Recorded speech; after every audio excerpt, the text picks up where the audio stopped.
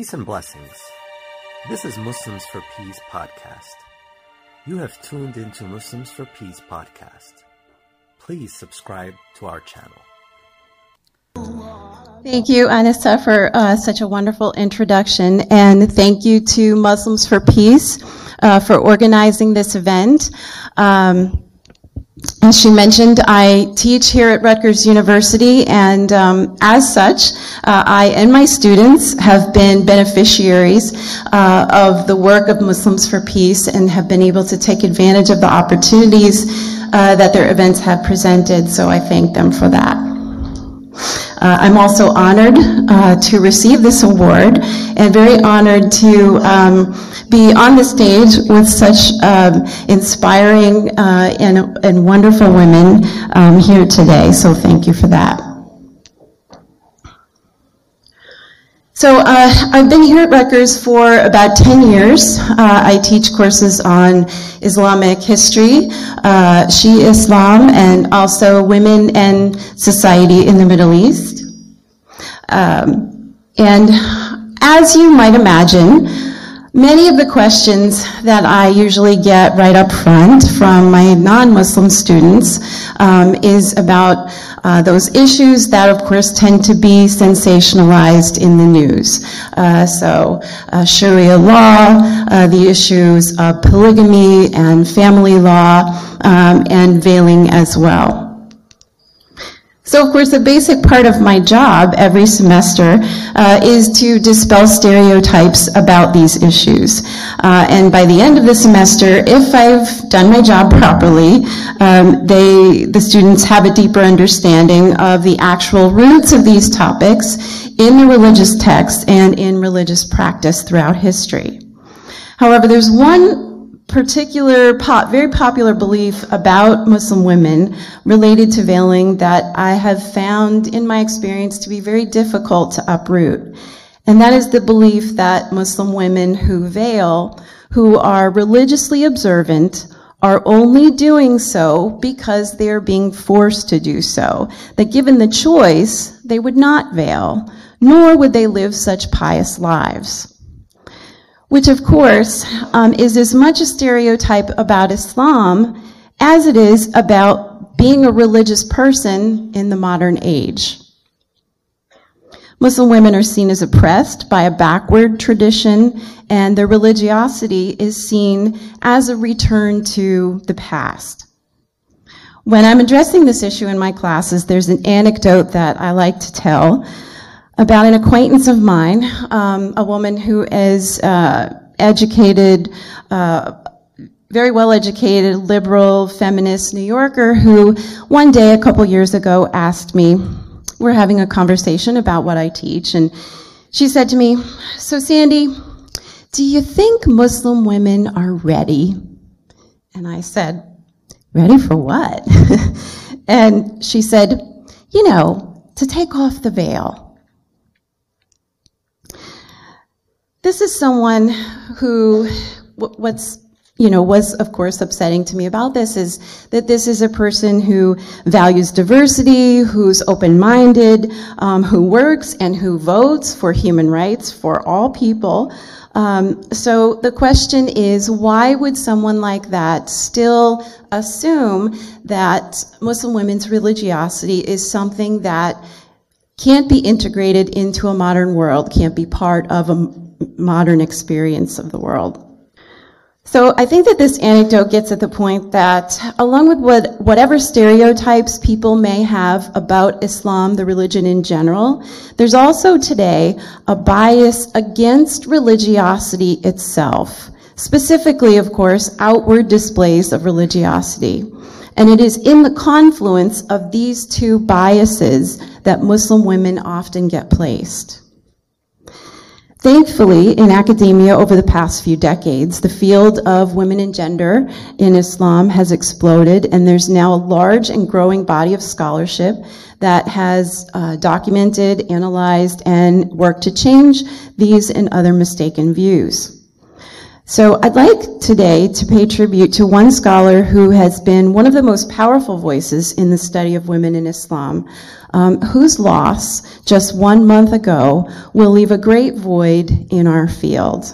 Sabah Mahmood was a professor of anthropology at the University of California at Berkeley, who specialized in sociocultural anthropology and was a scholar of modern Egypt, particularly pious women in modern Egypt. And from her, I'd like to read just a little bit from her official obituary from Berkeley's webpage. Mahmoud made path-breaking contributions to contemporary debates on secularism, opening up new ways of understanding religion in public life, and contesting received assumptions about both religion and the secular. Against an increasingly shrill scholarship denouncing Muslim societies, she brought a nuanced and educated understanding of Islam into discussions of feminist theory, ethics, and politics. Her publications and presentations have reverberated throughout the humanities and social sciences, profoundly shaping the scholarship of a new generation of scholars as they develop a thoughtful, knowledgeable, and critical approach to religion in modernity. So if there are any students or academics here who have not read any of her work, I urge you to do so. Although I'll caution you, it's not for the faint-hearted. I do have a PhD, but still, it takes me 4 or 5 times through some of her paragraphs to get what she's saying. She's an absolutely brilliant scholar, but not all of her work is that highly theoretical. Much of what she's written has been very accessible and spoke to urgent issues that were happening, in the day. For instance, one example of an article that I do use in a couple of my courses on a regular basis talks about how after the U.S. began its war in Afghanistan, when it seemed that the majority of the American public, Republicans and Democrats, conservatives and liberals, conservative Christians and Hollywood stars, all were behind this military action that the U.S. was taking, as they came together on the issue of saving Afghan women from the clutches of the Taliban regime. This seemed to be the place where all of these parties sort of came together in full improvement of the U.S. military action. Dr. Mahmoud and a co-author published a short article that exposed the misguided nature of this widespread support. Without giving you too much detail on the history of U.S. involvement in Afghanistan, the key premise of Dr. Mahmoud's argument was that although no one would question the extreme nature of the Taliban regime and its deplorable treatment of women, the problem was twofold. First, Afghan women were already suffering lack of adequate health care, lack of stable food supply, lack of political and social stability before the Taliban ever appeared. They suffered from the effects of war and militarization brought to Afghanistan not by a Muslim regime, but by the US and Russia fighting the Cold War by proxy on Afghan soil. However, in government statements and the advocacy that took place in Hollywood and other places in liberal America, the cause for Afghan women's suffering was seen to be exclusively, quote, the Taliban and the terrorists, unquote, a sort of compound lump of Islamic evil that had to be exterminated. So the Taliban were seen to be to blame, and what this argument did was to completely ignore the historical background of how Afghan women came to be in the situation that they were in. The second part of Mahmoud's argument in this article is that while Americans' desire to help Afghan women, and this was an honest desire for many of these observers, they didn't actually ask Afghan women how they could help or what it was that Afghan women actually needed. For instance, Laura Bush, the first lady at the time, gave a radio address, a very famous radio address, marshaling support for the U.S. war in Afghanistan. in which she spoke about how Afghan women were suffering, and that one of the examples that she gave is that they were not allowed to wear nail polish. So we have, according to Laura Bush and Jay and Mavis Leno, who were also big activists at the time, these were some of the things that they wanted to fight, to the rights that they wanted to fight to give back to Afghan women. And of course, for all of these American observers, the requirement to wear the burqa, to cover themselves, was at the top of their list of ills that needed to be addressed. Dr. Mahmoud pointed out that actually Afghan women had more urgent concerns that needed to be addressed. And you can see some of those concerns listed on the right side. And these were according to Afghan women's organizations who were on the ground, who actually had experience with, what women needed. So things like safety from rape, safety from violence in the streets, freedom from the effects of the rampant drug trade, freedom from the effects of constant war and militarization that had been going on for decades, adequate medical care, and adequate food sources. Furthermore, Dr. Mahmoud pointed out that even after the U.S. invaded Afghanistan and so-called freed these women, they did not, and a lot of observers were surprised about this, they did not immediately throw off their veils and parade through the streets in miniskirts, which is sort of a persistent American fantasy of bringing freedom and enlightenment to a dark and backward world. One of the most powerful images that I've used to try to communicate to students and also to public audiences is a comic that many of you have probably seen. It's on the next slide. I'll warn you, it's a little risque. But we have here two women. One obviously Western blonde, and the other Muslim woman who is veiled. And the white woman says, everything covered but her eyes. What a cruel male-dominated culture, as she views the Muslim woman.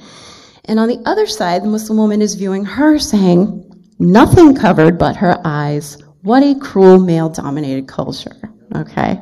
So you've got, it's shown in a very clever way, these two perspectives, but that has served to be, particularly for my non-Muslim students and my non-Muslim audiences, very, very powerful expression of how the Western view that in order to be free, women must, dress in a certain way, in a typically Western style, that they must show their skin at some point, that this view may not be a universal view of what women's freedom looks like.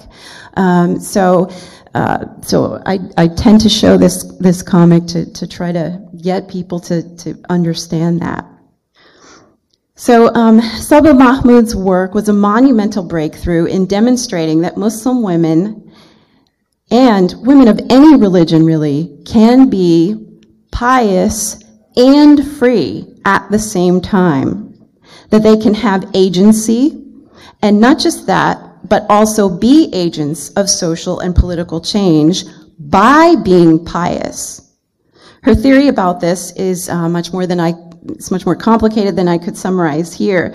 But just the stories that she told in her work about pious Muslim women's movements in Egypt bear out the conclusion that piety is not the opposite of modernity, that you can be religious and modern at the same time. And on the next slide, I've got a quote from Dr. Mahmoud.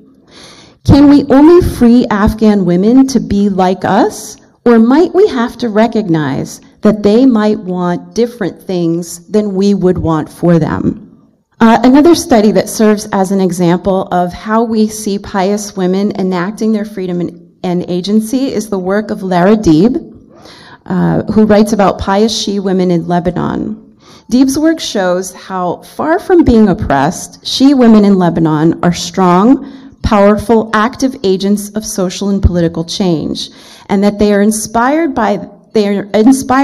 in this not by shunning their religious tradition, but by embracing it. Lebanese women every year at Ashura tell the tale of Zainab, that it was not a male but a female who was dragged before the corrupt ruler Yazid in chains, who spoke defiantly to him. And a quote from some of the women that Deep spoke with. Oppression doesn't have a specific identity. It is general. It exists all over the world. In all confessions, in all religions, Ashura reminds us of this. Layla detailed Zainab's entrance into the prison. Another prisoner inquired of her, "How are Ahl al-Bayt, the family of the Prophet?" Zainab responded that they were dead, but continued in a strong voice, I am of Ahl al-Bayt. I am Zainab, granddaughter of the Prophet Muhammad, sister of Imam Hussein. Ana Zainab. I am Zainab.